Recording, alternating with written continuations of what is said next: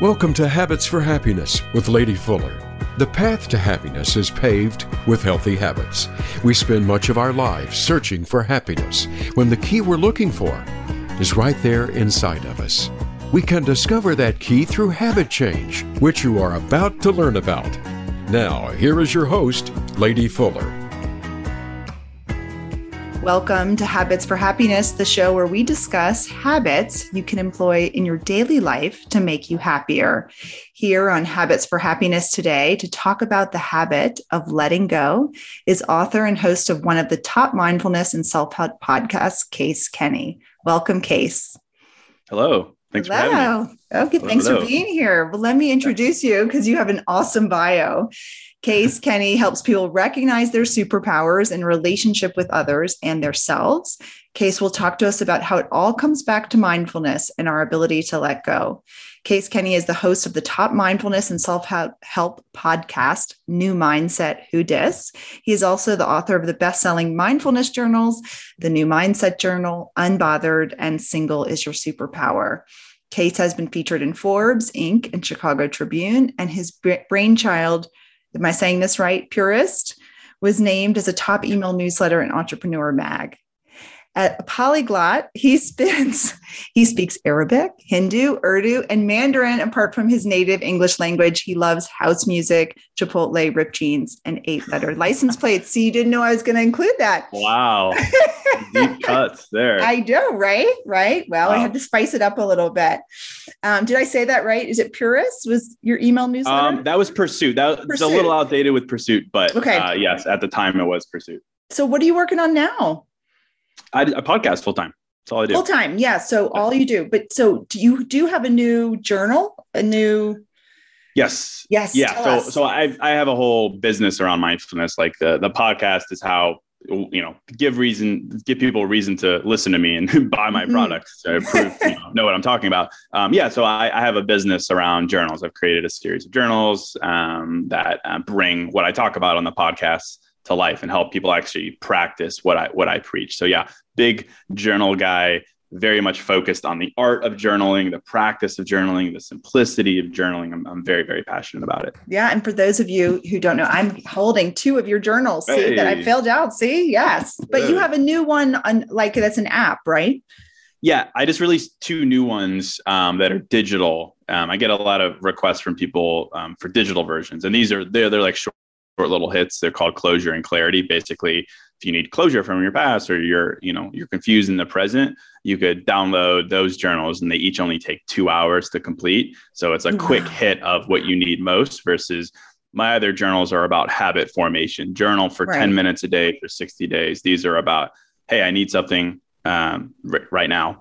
And I'd love to find it 2 hours later. Hopefully you have some progress towards it. Well, amazing. Well, let's zoom out just a little bit. Tell me, what led you to become the journal master? And, I know that they aren't all for relationships, but they do feel like that's the sort of centric theme.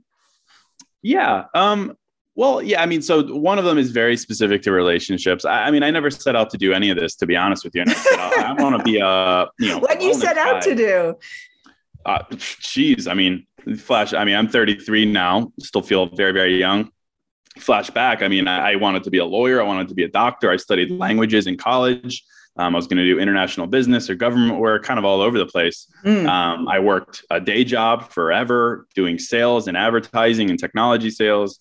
But really, my whole thing is I've always been drawn and pulled, I've been pulled towards, mindfulness subjects, the practice of self-awareness. I always joke that I share my feelings for a living.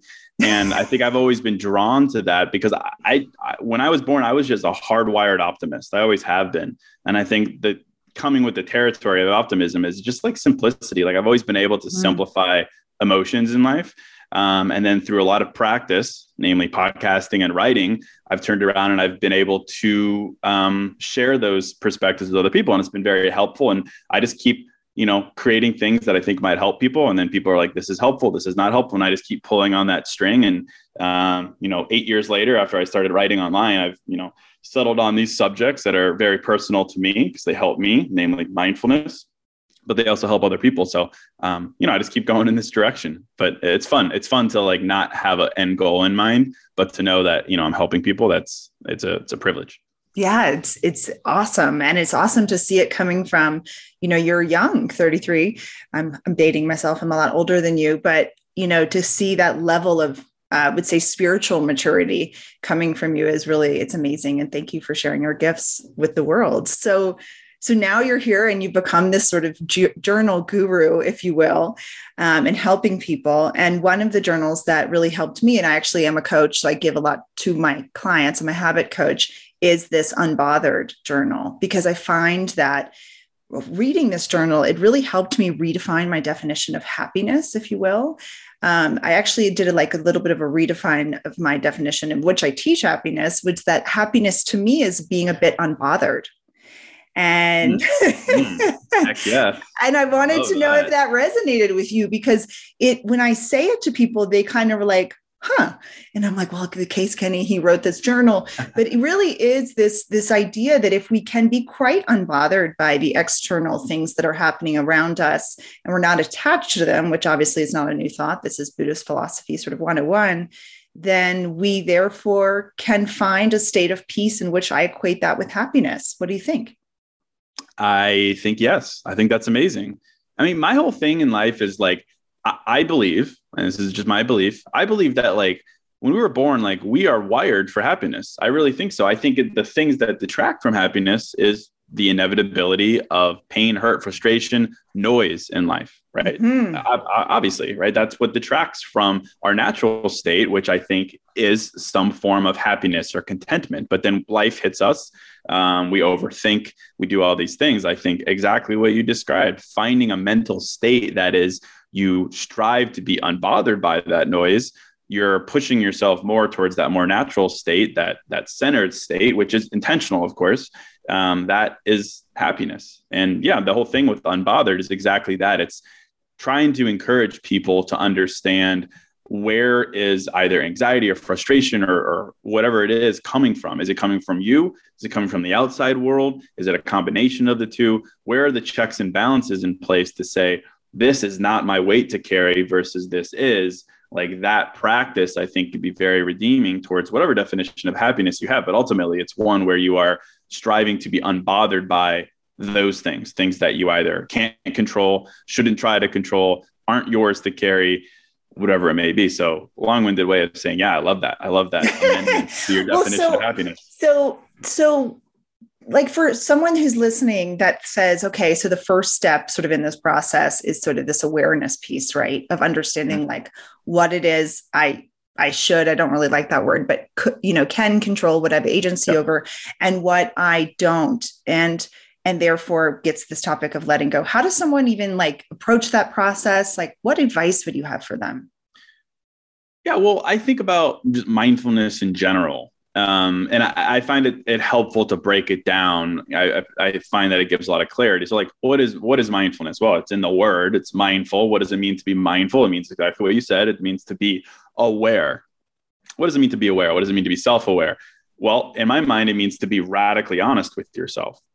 It's a big difference between being aware of something and being honest with the motivation behind it.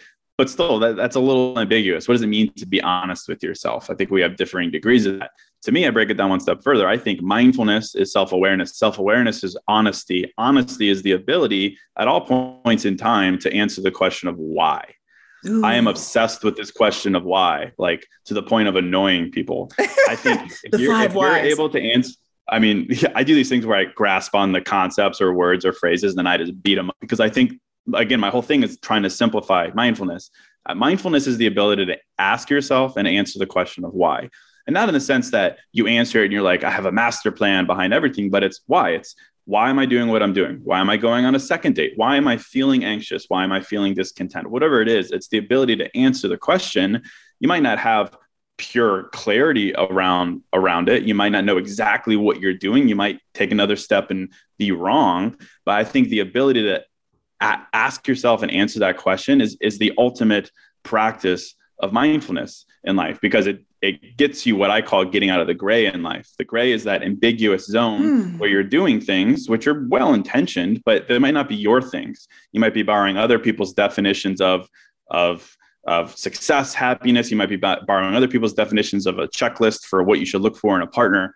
But if you practice the habit of why, which is literally what journaling is, then you're centering yourself in, okay, well, at least I came up with my why and I'm practicing it. And that gives you clarity. And I think as long as you're operating from a sense of clarity, that's your clarity. It's not borrowed clarity. I think that leads to happiness. And I think that leads to a willingness to let go of things that no longer fall into your why. So that's how I look at mindfulness. And I think that's a strong starting point to any conversation around letting go or moving on or starting over or whatever it may be. If you're not asking yourself why you as a unique individual person are feeling a certain way, doing certain things, then you're kind of skipping what I think is the most foundational step of any introspective process. Yeah. So I guess what's coming up for me is like, what's the relationship between like curiosity and mindfulness? I think they're honestly one and the same. I think they're one and the same. Yeah, that's what I hear you saying. So I was wondering, like this idea, because sometimes mindfulness, like the word comes with all this like woo-woo heavy weight. So for like the average listener, we have a lot of listeners, they might be like, oh, mindfulness, I'm tuning out. But like this idea of curiosity kind of gets back to like that childlike sense of us. Yes. Right. And then we can sort of, if we want to even substitute the word, if they are one and the same, like the more curious we are, which is this act of journaling, is a way that we can, again, to repeat what you're saying, find what is our why. And then once we find our why, then what? then you live it, honestly. So again, I'm big on different terms and beating them up. I think if you create a habit formation of why, and that's what journaling gets you. Journaling gets you in, it's a muscle. You practice it so that when you're out in real life and you're not sitting on your couch journaling, your new muscle reflex to pain, stress, questions, whatever it is in life is why. Then I think it gives you the two things I'm so passionate about, which is closure and clarity. Your definition of happiness is amazing. My definition I did steal it from you. Well, that's why it's amazing. My definition of I tend not to define happiness. My goal in life is to operate from a place of closure and clarity. Truly, that's closure from the past. Might not be pure closure. It's a peaceful acceptance of the past and clarity in the present. And when that's your case, then when that's your mentality, there's nothing really holding you back. And then in the present, you're operating from your truth rather than someone else's. I don't see how you can lose when that's the case. To me, that's happiness. That's everything all wrapped up in one. So I think mindfulness, I used to like clown on mindfulness, to be honest with you. When I was in my 20s, I was like, oh man, mindfulness, let me get my crystals out. And we're going to talk about vibrations and frequencies and things like that. And sure, I very much respect people who take it to that like advanced level. But ultimately, mindfulness is literally just exactly what it's supercharged curiosity, radical curiosity that you then go out and you cash it in for closure and clarity. And when you live with closure and clarity, I don't think you're going to look back and have a whole lot of things to regret because you're always operating from a place of you and why. Wow. And this idea of like standing in your power, right? And then like using that to then, live your why, which what you're saying is closure and clarity. And I love that so much. Why did you choose closure and clarity? I like alliterations, and I felt me too. You speak a lot of languages, so it's true. It's true. I love a word soup. Well, I mean, honestly, one of the topics that I talk about a lot because it's so relatable and there's such need for it is closure. I think about the frustrations we have in life is like we're human, and we're, as much as I do think we're wired for positivity, we're also wired to hang on to things that we shouldn't for as long as we do. And I've done hundreds of podcast episodes, and everyone is always looking for a way to create closure in their life so that they can move forward. So I thought that was very, very important to be able to look back and create peace. But then also, I think to move forward, you need to operate from a strong place of clarity that is just not ambiguous, deciding what is true for you. Like I always like the little soundbite that I always like to drop is that there's no right way to live your life, but there's a wrong way, and the wrong way is to think that there's a right way. That's always been my mentality, because we're very quick to put ourselves in a corner a lot and think, oh, okay, well, that person's happy, or that single person's happy, or that couple is happy. I need to emulate what they have, and then I'll be happy. And some of that might be true. It's great to be inspired by other people. It's great to have examples you look up to, but ultimately you have to decide what makes you happy, what your definition of success, fulfillment, creativity is. And if you're operating from that understanding, then the question of clarity in the present is always a driving force. Am I doing what I want to do because it's my definition of XYZ? No. Then what steps can I take towards defining it for myself? And obviously, pragmatism plays a big role. You can't just be like, well, happiness is living on an island. I'm going to live on an island. We're talking about like spiritual happiness and things like that. So, I honestly, I think the combination of those two mindsets or, emotional states are just so important. So I love that. And then give me this idea of like, so how does letting go, or the habit of letting go, like, how does that fit into the piece of closure? I think it's so intrinsically tied to it. So I think about letting go. When I think about letting go, I think more about starting over when I think about letting go, because I think that's really the output of letting go. But there's overlap there. So I think about starting over. I think about letting go. I think about what you get when you create closure for yourself. Hopefully, ideal state with closure is you say, I understand why this happened. Here's the standard I gained from this experience, whatever it is, not necessarily relationships, but anything. Could be loss, regret, pain, rejection, whatever. Ideal state of closure is you look that thing in the eye and you say, okay, I understand why it happened. I understand what I gained from it. If not that, at least acceptance that, hey, I will find it. But for now, I'm at peace with what happened or didn't happen. Either way, you have something to look to. I think about letting go. I think about moving on. I think a lot of times the reason we're so resistant to those things is because we refuse to look at what we gain through closure, which is something. A lot of times we think about moving on. We think it's more about what we're leaving behind than what we're bringing with us. But if you practice closure, you realize what you're bringing with you. I have this whole bit I do on the idea of points in life. Right. I'm big on analogies too. Like I have this system where I call it awkward points. Like anytime you're awkward or you're embarrassed, you get a point. And ultimately, you realize I get a lot of points. It's like a county fair. You got the biggest stuffed teddy bear at the end of it. Yeah. But that's the idea, is like the more points you have towards that thing, ultimately you cash it in for something. And in the case of awkward points, you cash it in for confidence. That's how it works, right? I don't think anyone would disagree that confidence is derived from being awkward, being embarrassed, but moving on because you realize it doesn't define you. But it's the same thing with letting go and starting over. All those things, those points, which might be lessons learned, new standards, new boundaries, you're always bringing those with you. But for some reason, when we think about starting over, when we think about letting go, we think that we're resetting to zero. And that's a pretty bad feeling. And it's no wonder we're resistant to let go and start over. But you can kind of reshift your perspective and be like, yeah, I'm starting over, but I'm starting from experience. I'm starting from this. I'm bringing these things with me. It's a more redeeming mindset. So that's how I think about everything. And in that process is intrinsically tied to closure, of course, because that's where you identify what you're bringing with you. Yeah, because it coming up for me that, like, when we were so resistant to let go, me included, obviously all of us. And part of that is that we do feel like it creates so much scarcity for us. It creates this void. But what you're saying is we're higher up on the staircase than we were when we started. I think so. And again, like I always try to, I talk about mindfulness. It's very easy to approach like patronizing territory. Like, oh, it's okay. You're growing through it. Like that's not my brand of mindfulness, because to my point, I used to clown on it and like, what is the value there? So I really try to avoid that type of territory. So when I think about these types of concepts, they have to be logically bound together. I have to be able to like prove it to myself, at least logically. And, I have different ways and questions I ask myself to do that, but it's also like you talk about scarcity. One of the reasons that we struggle to move on is because we tie ourselves to our memories, and our memories are like, oh man, that thing was so great for you when you had it. Like you're really going to let that go.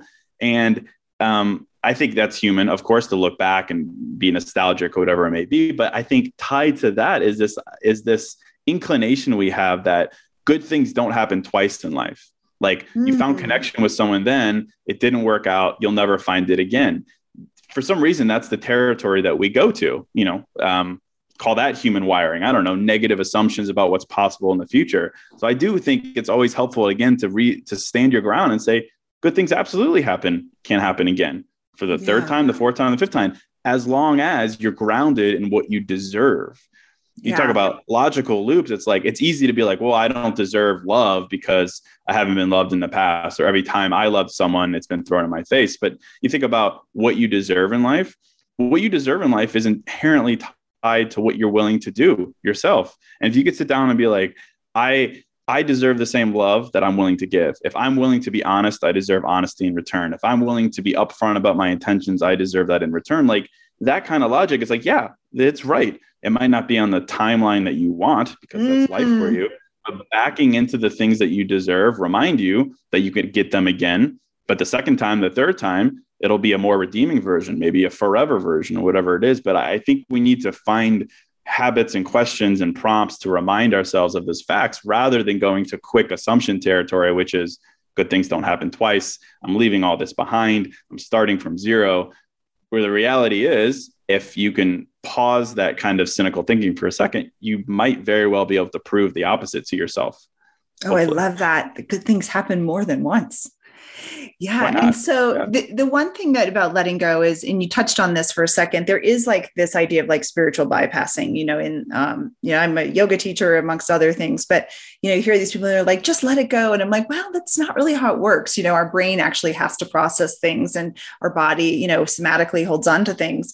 And in order to let it go, we do have to go through some sort of a process. So I didn't know what you thought about sort of that idea. You probably made fun of it at some point, of the idea of like, the buzzword of letting go. It kind of has a bad rap, so to speak. Yeah. Former hater here, but obviously that was, I say that to make fun of myself. I think I was just immature and was like, I'll figure it out later or whatever. I think there is certainly a process. It's not as simple as like, all right, well, that really hurt. Guess I'll let go. Like, of course not. Like that would not be doing yourself any service. What's the saying? Like, you can't heal what you refuse to feel. Like, that's what I'm big on journaling. It's some kind of habit to force you to identify those things. And not just once, but we talk about mindfulness as curiosity. I think mindfulness is supercharged curiosity, because a lot of times curiosity ends at one why. Like, oh, why is the sky blue? Google, oh, cool, it's because of XYZ. I think mindfulness is why, answer, until you get to like the bottom of it.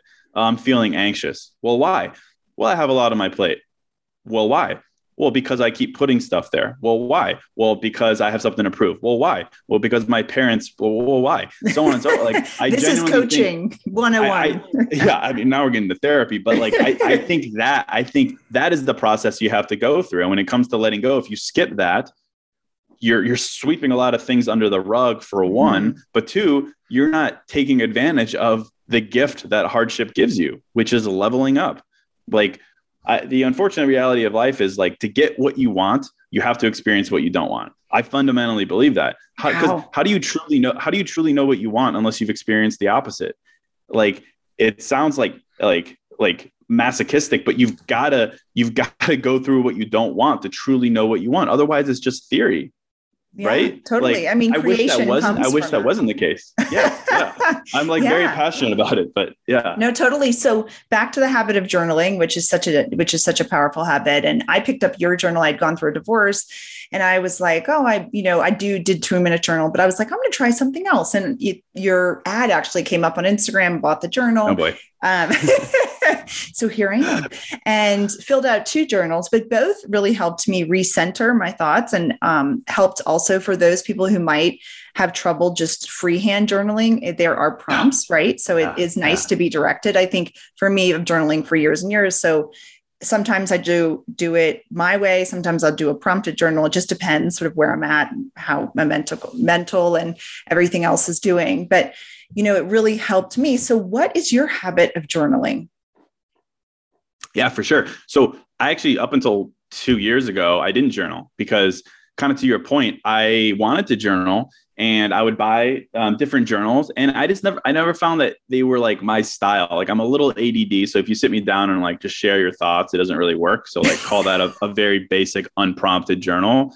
And then I found a lot of other journals were like like relax. Like it was like, all right, fill this out at 7 a.m., come back at 2 p.m. and then do a productivity checklist for later in the evening, like just like too prompted. So I was like, well, let me create something that I think I would enjoy. And that's the output, kind of a mix of prompted and unprompted. So it's weird. I definitely do my own journal. But, you know, for me, like my mindfulness practice is like so intertwined with what I do for a living. I feel like I'm doing self-therapy for, 14 hours a day at this point. But for me, mindfulness and journaling is so intrinsically tied to music. That's like my sweet spot. Like I have found in my life, the right kind of music puts me in a very honest headspace. And I think that's essential to journal. So that's what I do. I don't have like, I sit down every morning at 8 a.m. with coffee and write a gratitude list. Like my days are too hectic.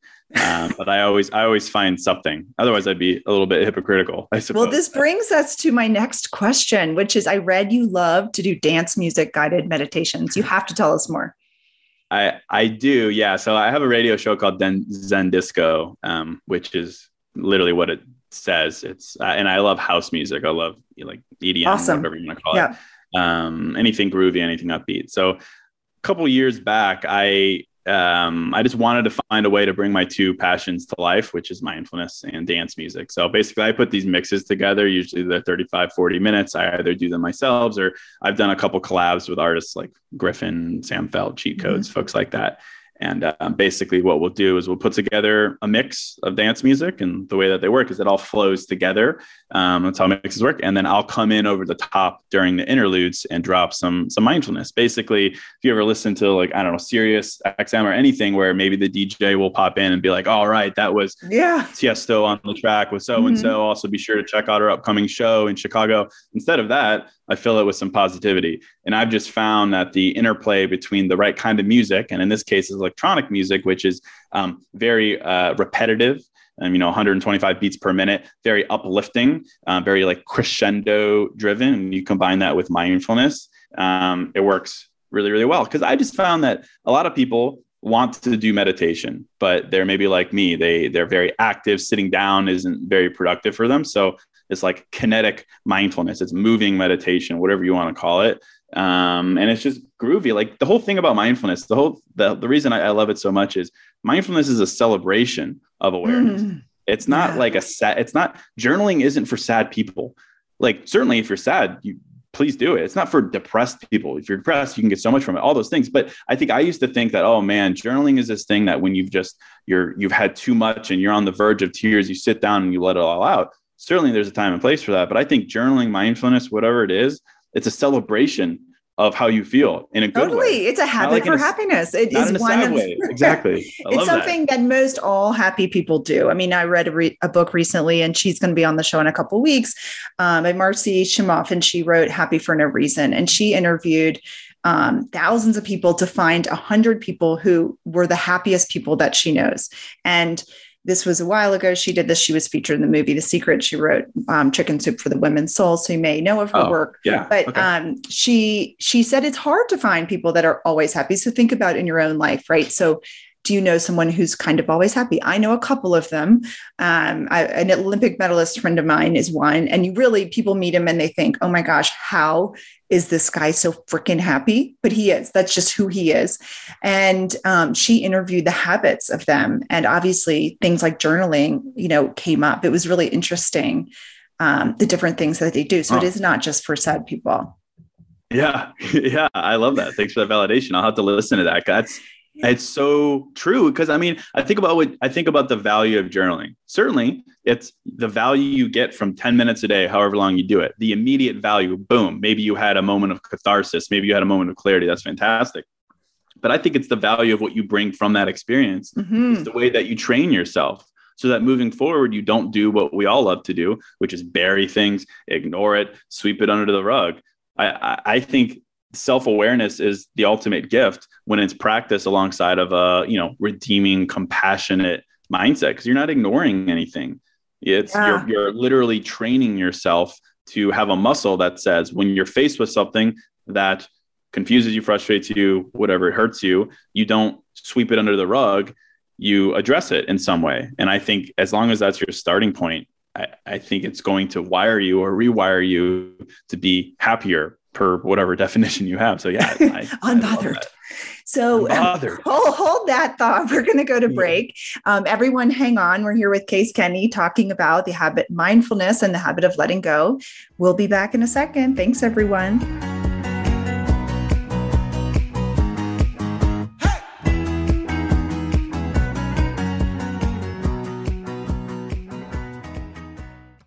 Try out a free coaching session with your host, Lady Fuller, to learn more about her individualized and corporate coaching programs.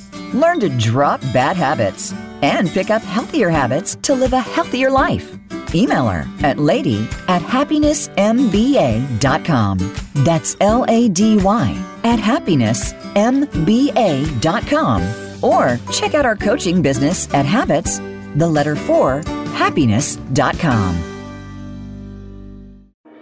Want to reward clients, customers, or employees with a gift that will blow their socks off? We at International Gifting Company have your next corporate event covered. We carry 250 personalized gifts for on-site incentive events. Or we can create virtual gift boxes your employees and clients can receive at home. Contact us today for a quick and free proposal. We love to wow! Contact info@intlgiftingco.com or check out our webpage at intlgiftingco.com. It's your world. Motivate, change, succeed. VoiceAmericaEmpowerment.com.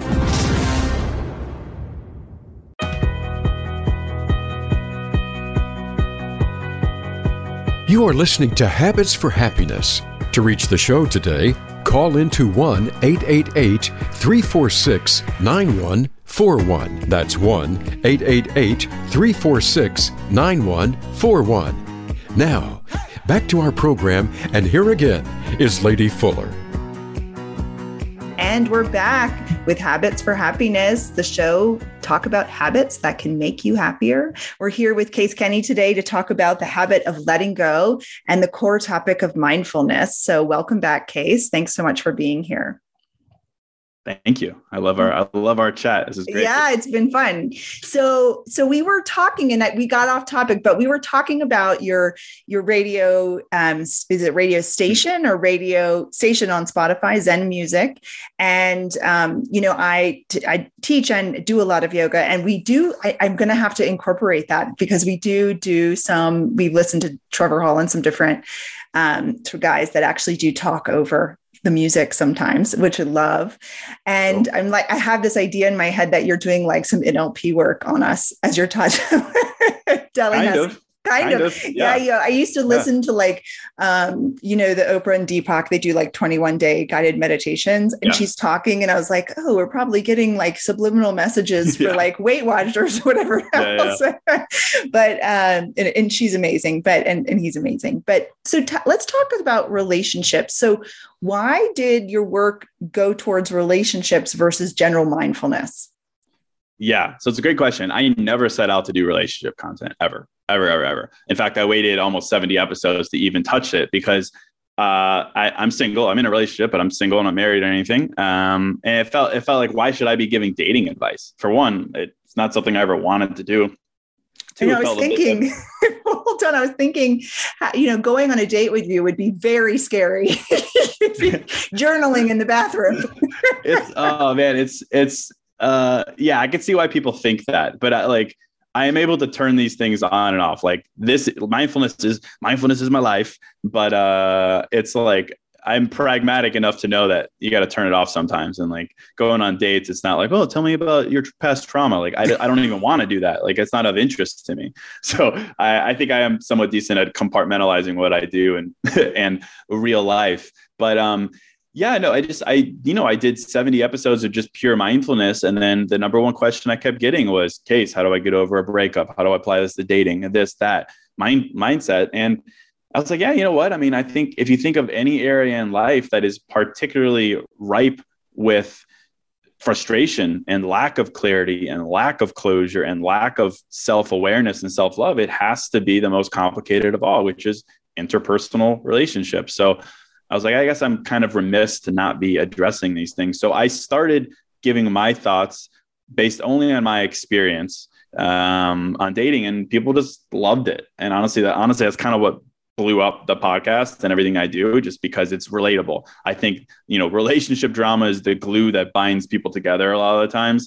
And I think it just drove a sense of relatability that people wanted. I've just discovered when it comes to, making a living, being a content guy, having an emotional trigger is very important. Like people, I'm triggered by it, I need to solve for it. And then here I come with some perspective that might help. I think that's in demand versus I just want to be happier. Well, a lot of times it's, I want to be happier because of, and then a lot of the time it's because of a breakup, because of dating frustration, because I feel like I'm settling, whatever it is. So, to my point in the beginning, I go where people say they need help. And here I am, 5 years from now, who knows what I'll be talking about, but you're like the Harville Hendrix of 2022. I don't know if you know who he is.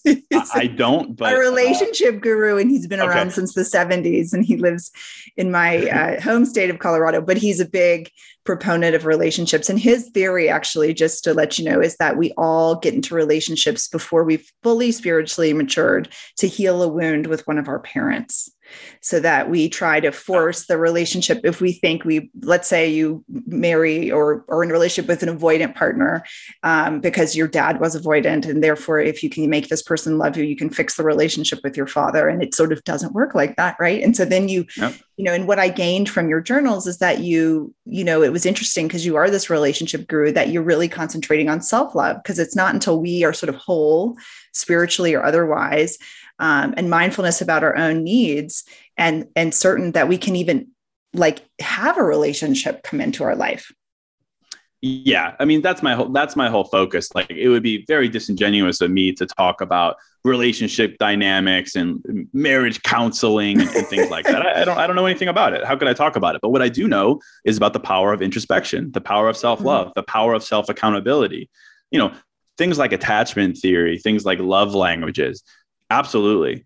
I think those are so important. I've done episodes on all those things, but everything is through the lens of yourself and the why that you can ask yourself. Like the first foray into why was my book called Single is Your Superpower, where chapter 1 was, why are you dating?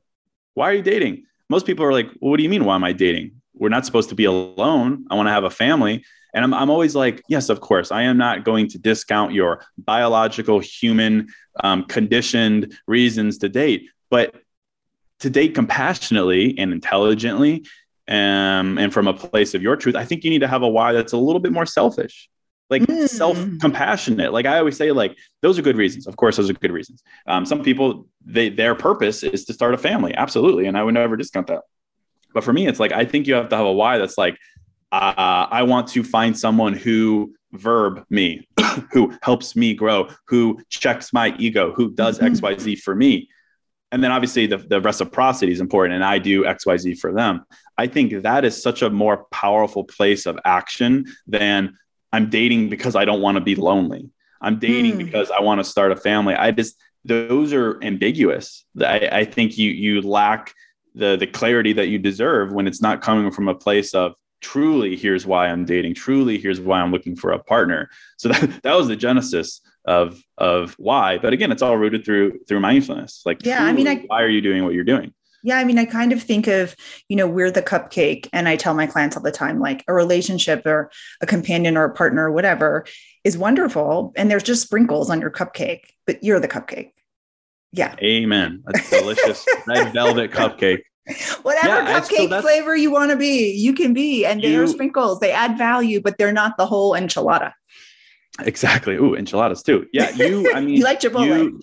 Yeah, exactly. We're talking a lot about food. You use food analogies. I use main character energy analogy. I do a lot about main character energy, right? Deciding what's right for you, your standard, and so on. My whole thing is that I think the right relationship is between two main characters. That's two people who are writing their own script rather than hoping someone else says, hey, join my script. I think, I who am I to define what what compatibility looks like, because everyone is different. But I think that should be the expectation, that you are main character driven, and that you are aware, honest, asking why, and that other person is also doing the same. So in a sense, you're not looking for each other to complete or fill a gap or heal baggage. No one's ever going to be fully in that when they come together, because that's the timing of life. But I think that should be the goal. Basically, it's just two people who are practicing mindfulness. Totally. Two journal a lot. Yeah. I always espouse the belief that we live in a mirroring universe, which sounds very metaphysical and woo-woo. But this idea of, I guess it's the basis of law of attraction, that what we put out is what we get in. So what are your thoughts on that? Oh, man. Yeah, I talk a lot about law of attraction. To be honest, I don't like, there are way smarter people and so than, there's a lot of studies on that. When I think about law of attraction, I just think about the stories we tell ourselves. And in the context of dating, I think it's so important. Like the stories you tell yourself about your dating life. If you're out there telling yourself that all men cheat, all women are crazy, no one understands me, no one is capable of loving me, you're stating maybe facts about what happened in the past, but that's the story you're telling yourself. How do you expect the universe, God, energy, karma, whatever you believe in, to reconcile a story like that with the story that you actually want, which is the opposite of that? So I'm not overly spiritual or religious, but I do believe in the power of attraction via the words you use, the stories you tell. Saying a story like all men are liars and all women are crazy, whatever. We're picking the most hyperbole examples. These possible. Are beliefs. These are very limiting beliefs. Yes. Yeah, let's just go with the most on opposite spectrums. Yes. You're saying something like that, but the story you want is the story that you deserve is I want someone who respects me, who understands me. Why can't we just check ourselves and tell that story? I don't think it's possible for us to say one thing, believe one thing, but expect the opposite to happen in our lives. Like, how do you reconcile that? That just doesn't click logically for me. It really doesn't. Well, our belief drives our behaviors and our expectations. It has to. Yeah. It has to. So and our observation. How do we shift our beliefs? So we've got some beliefs that, all men are, not nice and all women are crazy or whatever it is. And we've all had these, right? So how do we shift these limiting beliefs? How do we let go of limiting beliefs in order to let in what beliefs might serve us so that we can call in the partner we want or have the relationship we want with ourselves or otherwise? Yeah. I mean, I think that's the tough spot, because it's easy for me to be like, well, I'm sure you've had experiences that have been redeeming and good and great and aren't those negative things. Why just circle those and hang on to those? A lot of people are like, yeah, okay, cool. I'll choose the evidence that supports the worldview that I want to live. But then there's other people who have just had bad luck and have been mistreated. And they will be like, well, I don't have any examples of that. So again, trying to be pragmatic here and not just pie in the sky mindfulness. Well, just stop, just don't do that. That's not that helpful. I mean, I think it does come down to like what we were talking about earlier, logic-driven mindfulness. If you're at a point in your life and you're like, I just have no example of proof that what I want exists because I've just been beaten up. I just haven't had the experiences that I think I'm worthy of. I really do think it comes down to reaffirming what you do deserve and why you deserve it, to our exercise earlier. If I'm willing to be honest, I deserve someone who's honest. If I'm willing to love, I deserve someone who loves, so on and so forth. I think that's really all you can do, and tell yourself that story and train yourself to find proof of that, observations of that. I mean, it's the same thing. It's don't think about a yellow car. Don't, exactly. Think about a yellow car. Same thing. Where our attention goes, our energy flows, for sure. And I'm a big proponent of the idea that whatever beliefs we have, we will always find evidence, because the evidence for both sides, or whatever many sides there are, always exists. So looking for the evidence, and then sort of this other piece of a lot of times what we want may not have happened to us before. So we might not have a vision board to look to in sense of, then we're almost in this phase of what I see you as a creator, we're in this visioning phase. We're becoming an inventor of things that we don't know exist yet, but can be. And so I think that's something to let listeners know, is that we all deserve, what we want. And it's just a question of being clear on what that is, and, having the vision to be able to hold that in your mind's eye and in your heart, so that whatever that is can come to you. May not be, as you said, on your timeline, but you put out the energy, that then that energy can be reciprocated in some form. Yeah, I totally agree. I mean, it's just a shift. It's just a reframe. I mean, even relationships specifically, it's like, it's very easy to say that a breakup decreased your worth, or a breakup was because of something that's wrong with you. But I don't agree with that. I think any breakup really truly is about incompatibility. And like, why can't we push ourselves to like just be a little bit more objective with that? Even if you're at fault, even if you're the person who was totally at fault because of the relationship and you blew it or whatever, it's still about incompatibility. It doesn't mean that you are a less worthy person in the future, as long as you practice what you want and practice what you preach. Like, if we could look at relationships like that through that lens of compatibility versus incompatibility, instead of a breakup means my worth decreased, a breakup means I am unlovable, a breakup means I don't bring anything to the table. That's how we reframe it towards, affirming the energy that you want, observing it, finding it, and so on. Back to everything I said, it's very much about the stories you tell. You look back and be like, my ex broke up with me because I am an unlovable person. I am hard to love. I am difficult to understand. Yeah, that's a very low energy. There's a lot of shaming in there. So much shame versus we were not compatible. And there's reasons why, but that's the headline. Yeah. If you want to read the thesis statement, maybe some attachment style issues, whatever it is, but still headline, we're not compatible. When you're not compatible, no one's worth increases or decreases. I would say it actually increases. I would say always through a breakup, your worth increases because what is worth built on? Worth is built on willingness to do, try, and experience. So again, to the earlier conversation, through a breakup, you're bringing, unfortunately, a breakup point with you. And what does a breakup point give you? It gives you a new boundary, a new standard, or whatever it is. And you're bringing that with you. You're not starting over. You might literally be starting over in the sense of being alone, but you're not starting over from the sense of your mentality. So I always think there's just a way to reframe if you're willing to. And where does that come from? It comes from asking why. Right. Curiosity and mindfulness lead to the ability to do reframing work. And so, in the time we have remaining, please tell me, in your view, what does forgiveness have to do with letting go? Because a lot of times if we're going to talk about it in the context of relationships, when we have exes, it's hard to forgive. And I do know through the work that I teach to my clients that forgiveness is integral in this process of letting go. And it's not really about them, but tell me more. Yeah. I mean, I think forgiveness is the ultimate, it's a integral step in healing and moving on and letting go. And, it's easy to be like, you deserve to forgive yourself. Of course. Very, very butterflies and rainbows. That's advice, very, right? That's spiritual bypassing. I'm just going to leave it right there. But I think, again, you have to find the motivation to forgive yourself. How do you find the motivation to forgive yourself? Well, again, logic. I think about life. I think about how easily we forgive other people. And I think if you're like, well, man, I really do easily forgive other people. Why am I not forgiving myself? The one person I am undeniably good enough for in my life, the one person I don't have to prove anything to, the one person I don't need anyone else's permission to heal, do, change, whatever. Sometimes I think that's like the wake up call you need. It's like, I don't have a blueprint for forgiveness. I wish I did, self-forgiveness, but I think comparing the way that you treat yourself with the way that you treat other people sometimes is like the final catalyst you need. It's like, it's almost firing yourself up. You're like, oh my gosh, why? I am so quick to forgive other people. I'm so quick to assume positive intent with other people. Why don't I give myself that same gift? It's the same with like empathy. Like, I'm so willing to pour from my cup into theirs. Why don't I save a little bit for myself?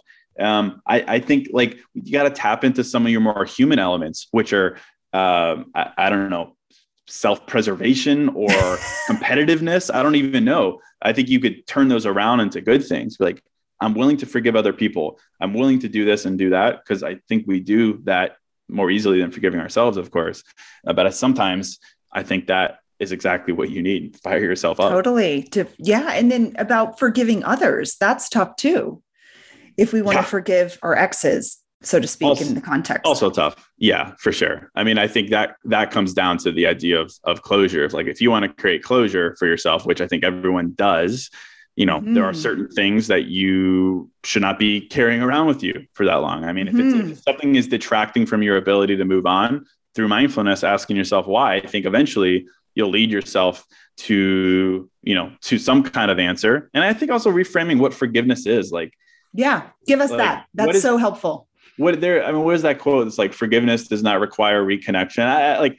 I think about forgiveness. I think about closure in the same vein. I think a lot of the times we're wired to think that it's something that you work on together, that it's a mutual agreement. Like my soundbite is closure is not a team sport. I don't think, like, I think ultimately with closure, yeah, you could be friends with your ex down the line, but I think in the immediate, nothing. You do not need to be on the same page with them. You certainly don't need an apology from them. You don't need to, agree on the reasons why. When that's your mentality, same towards forgiveness, you're basically asking their permission to move on. And you don't need that now. I think down the line, it's healthy maybe to readdress some of those things together. But I think in the immediate, it is a one-on-one mere talk type scenario where you're deciding these things for yourself. It's like closure is something that you create, not something you receive. And same with forgiveness, obviously, like you have to create it. You're not receiving forgiveness, but this is same vein. Like you have to create it from your own intrinsic why. Versus hoping for permission to do it from them, hoping they give you a reason. It's like you ultimately are burdened with that and you have to decide what to do with it. And I don't know, to me, that fires me up because it's like, you don't have to wait on anyone. You're not totally. I mean, it's like this idea of like a huge piece of forgiveness is accepting apologies that you might never receive and therefore unburdening yourself from the weight of just carrying around like the need for someone else to react to you in a certain way. And then releasing you like karmically from these other people so that you can have all the things. You can have happiness the second and fifth time and all these things and have these positive experiences moving forward. But you're really chained to your past if you're not willing to forgive others. It doesn't mean they have to eat at your dinner table. Yes, I like that. I keep going with the food analogy. You want them to eat. That. Yeah, you like say, I mean, lunchtime and I'm hungry, but you want them to eat, just not with you. Maybe. Yeah, why not? And, oftentimes I talk about mindfulness and therapy and things like that. And most of my audience is women. And I always try to think about how could I get more men on the feelings train. And one of the things I think about that when you hear it, it's going to sound like a little strange, but I think a lot of the times when it comes to mindfulness or therapy or feelings or forgiveness or closure, a lot of times it's about choosing what feels best to you. Like deep down spiritually, not like it feels good to do something irresponsible or damaging to yourself. We're not talking about hedonism here. We're talking about what feels better, to hang on to something that makes you doubt yourself or to find a way to not do it. Like is the most simplified way to think of things. But truly, I think a lot of times we need to find motivation to let go. And we don't motivation to let go. I love we don't want to feel burdened. We don't want to feel shame. I think sometimes if you can literally be like two options, to feel the burden of shame or to not, which one feels better? If it's a feeling and I'm choosing a feeling, why can't I just make that decision? No one else has a say in the matter. No one else can dictate my behavior towards myself. I'm going to choose X, Y, and Z. Same with like therapy. Like, how do I get more men to go to therapy? I go to therapy because it feels good. Literally, that's why I go to therapy. There's really no other reason because it feels good. And what is the net result of feeling good? Well, more self-awareness and so on and so forth, but it feels good. It's the most like human biological thing. I think a spiritual feeling of feeling good is a powerful motivation if we can recognize that versus the thing that is detracting us when we can't find the motivation to let go, heal, close, forgive. I think sometimes that's what we need. I try to tap into emotions that we already have to use them as like a catalyst for what we want. And I think sometimes that helps as well. If you could just give yourself two options and choose the one that feels good in the responsible sense, not the like, I'm going to brush this under the rug because in the immediate it feels good. But in the long term, I think intuitively we know what that is. And that's what mindfulness is about tapping into that more intuitive me, why sense versus hanging on to something that we don't need to. I love that. Yeah. I mean, I do an exercise with my clients sometimes when I think all people, all of us, my clients, everyone, your listeners, you guys as listeners, we all have the answers inside of us. It's just a question of tapping into them. Right. And I do this exercise called the human Ouija board, where you put the two options like on pieces of paper or in your mind's eye, like in front of you in a room, like let's say 5 feet on either side of you. So like you're making a V with yourself at neutral zone, and you actually step into each option and close your eyes and like feel like that option's already occurred. What's happening for you? How do you feel?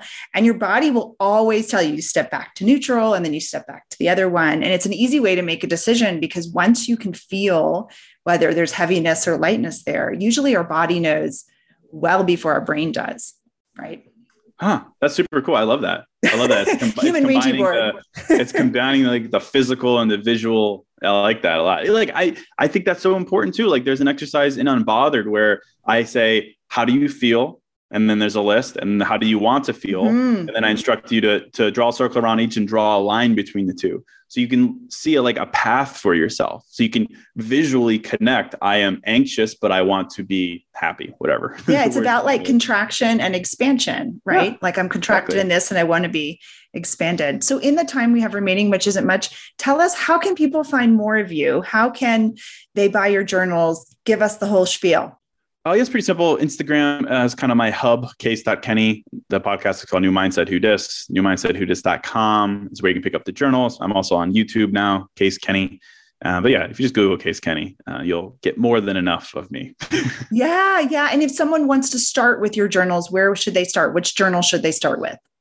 Yeah, well, I think it depends on what you need most. If you're feeling anxious and overwhelmed and kind of a victim of your own overthinking, I would recommend Unbothered. If you're just looking for more clarity in life, I would recommend New Mindset Who Dis. And then if you're looking for anything special in the moment, like you need closure, if you're in a moment and you're unsure about if you want to date someone or if your standards are being met, I would pick up Clarity. And then if you're single and you want to really remind yourself of the benefit of being single, you could pick up my book, Single is Your Superpower. Oh, I love that one. Yeah. So we can continue the conversation. If you guys have questions for me on my Facebook group at Habits for Happiness. And remember, everyone, the road to happiness is paved with healthy habits. Thank you, Case. And tune in, everybody, next week for another riveting conversation about a habit that may change your life. Thanks, guys.